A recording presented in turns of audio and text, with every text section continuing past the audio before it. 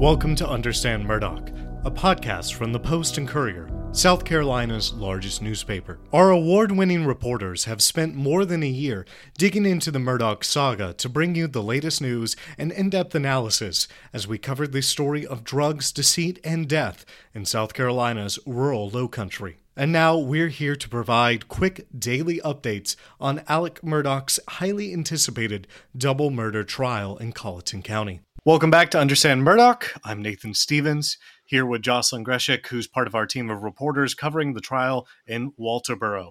Jocelyn, let's get right to it. There was a bomb threat today at the Colleton County Courthouse. Walk us through what happened. Are you doing all right? All that stuff. Yes, I'm okay. Thank you. So prosecutors had just called up their next witness to testify when a police officer walked into the courtroom and signaled to Judge Clifton Newman, who immediately sent jurors out of the room. And then authorities opened up the courtroom's rear doors, which are typically blocked off, and then people just began to spill out of the courthouse. Were you inside the room as this happened? No, I was actually across the street in an overflow space for media, and we were all just kind of confused about what was happening. We knew people had been evacuated. We just didn't know why at first, but we paid attention to how people were exiting the courtroom. We kind of ran outside and were observing this, and we saw that they weren't running or screaming, and there didn't even appear to be any real sense of urgency from officials in terms of getting everyone out. So that sort of eased our worries, and our initial thoughts were that maybe there was a gas leak or something. Do you know where Alec was during all of this? Yes, so he was quickly shuffled out of the courthouse and into the same van that brings him here each day, and we believe he was taken to a nearby jail to wait for this to be resolved. And we also know jurors were transported away from the courthouse in vans too, but then most everyone else, like the lawyers and media and people who'd come to just watch the trial, we all stayed close by, and people were still grabbing lunch from the food trucks and things like that. So the courtroom was pretty full when it was evacuated. Yeah, it definitely seemed that way from watching the live stream and listening to colleagues. So the courtroom has gotten progressively more packed as this trial goes on, and more people are driving down for the day to just watch testimony. And, Attorney General Alan Wilson has been inside the courtroom for about the past week. And today we even had students from the University of South Carolina who were there watching for the day. What a day to have a field trip. How'd you learn about this was a bomb threat and that was the reason for the evacuation? Yeah, so we began hearing murmurs that it might be a bomb threat pretty soon after everyone was evacuated, but we weren't able to confirm it and report that until one of the defense attorneys let us know. And then the state law enforcement division followed up with a statement a few minutes after that, confirming it was in fact a bomb threat. It was investigating the threat, but they did not provide any more details. And then one of our colleagues, Thad Moore, learned from court administrators that the threat placed this supposed bomb in the judge's chambers, which is actually the most secure part of the building. And we also heard that it came in the form of a phone call, and it was a low male voice giving the threat. Can you describe the scene outside the courthouse? Did law enforcement shut the area down or anything like that? Yeah, so they shut down a few lanes of traffic on the main road that runs next to the courthouse, but cars were still being allowed through the whole time. They did, however, shut down all the sidewalks around the perimeter of the courthouse, like only law enforcement could walk kind of around that immediate area. And then they also shut down a block of the street directly behind the courthouse, so no vehicle traffic or pedestrian traffic could move through there. I'd say the scene outside was fairly calm for the most part, though at one point an older woman apparently tripped and hurt her knee and had to be taken away on a stretcher in an ambulance.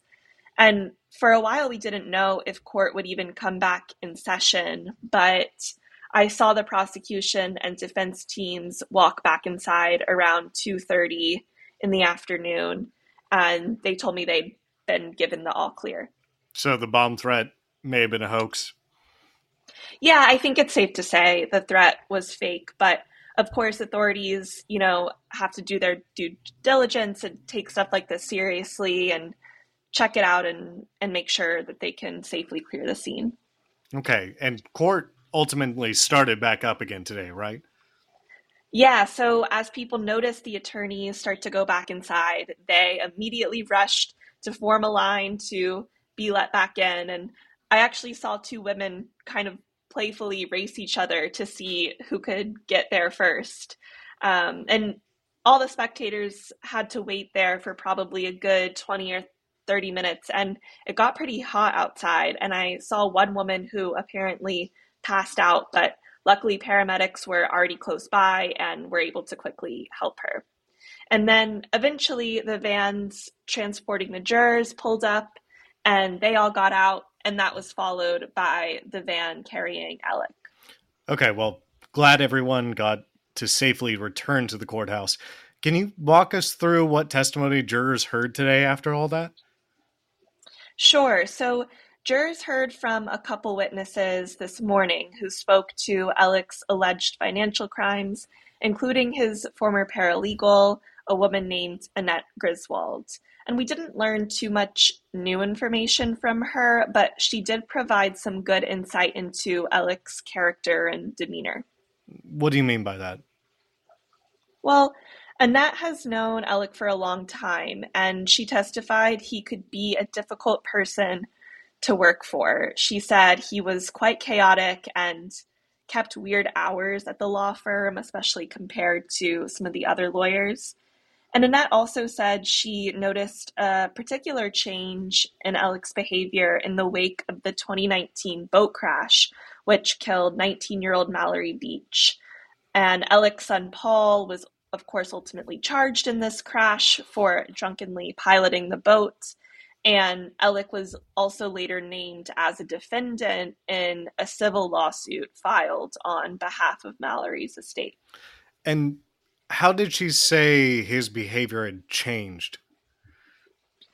Well, Annette testified Alec was always on his phone after the crash and was rarely available, even when he was working in the office. And she described it as just kind of a tense time overall. And she could tell the whole ordeal was weighing heavily on him.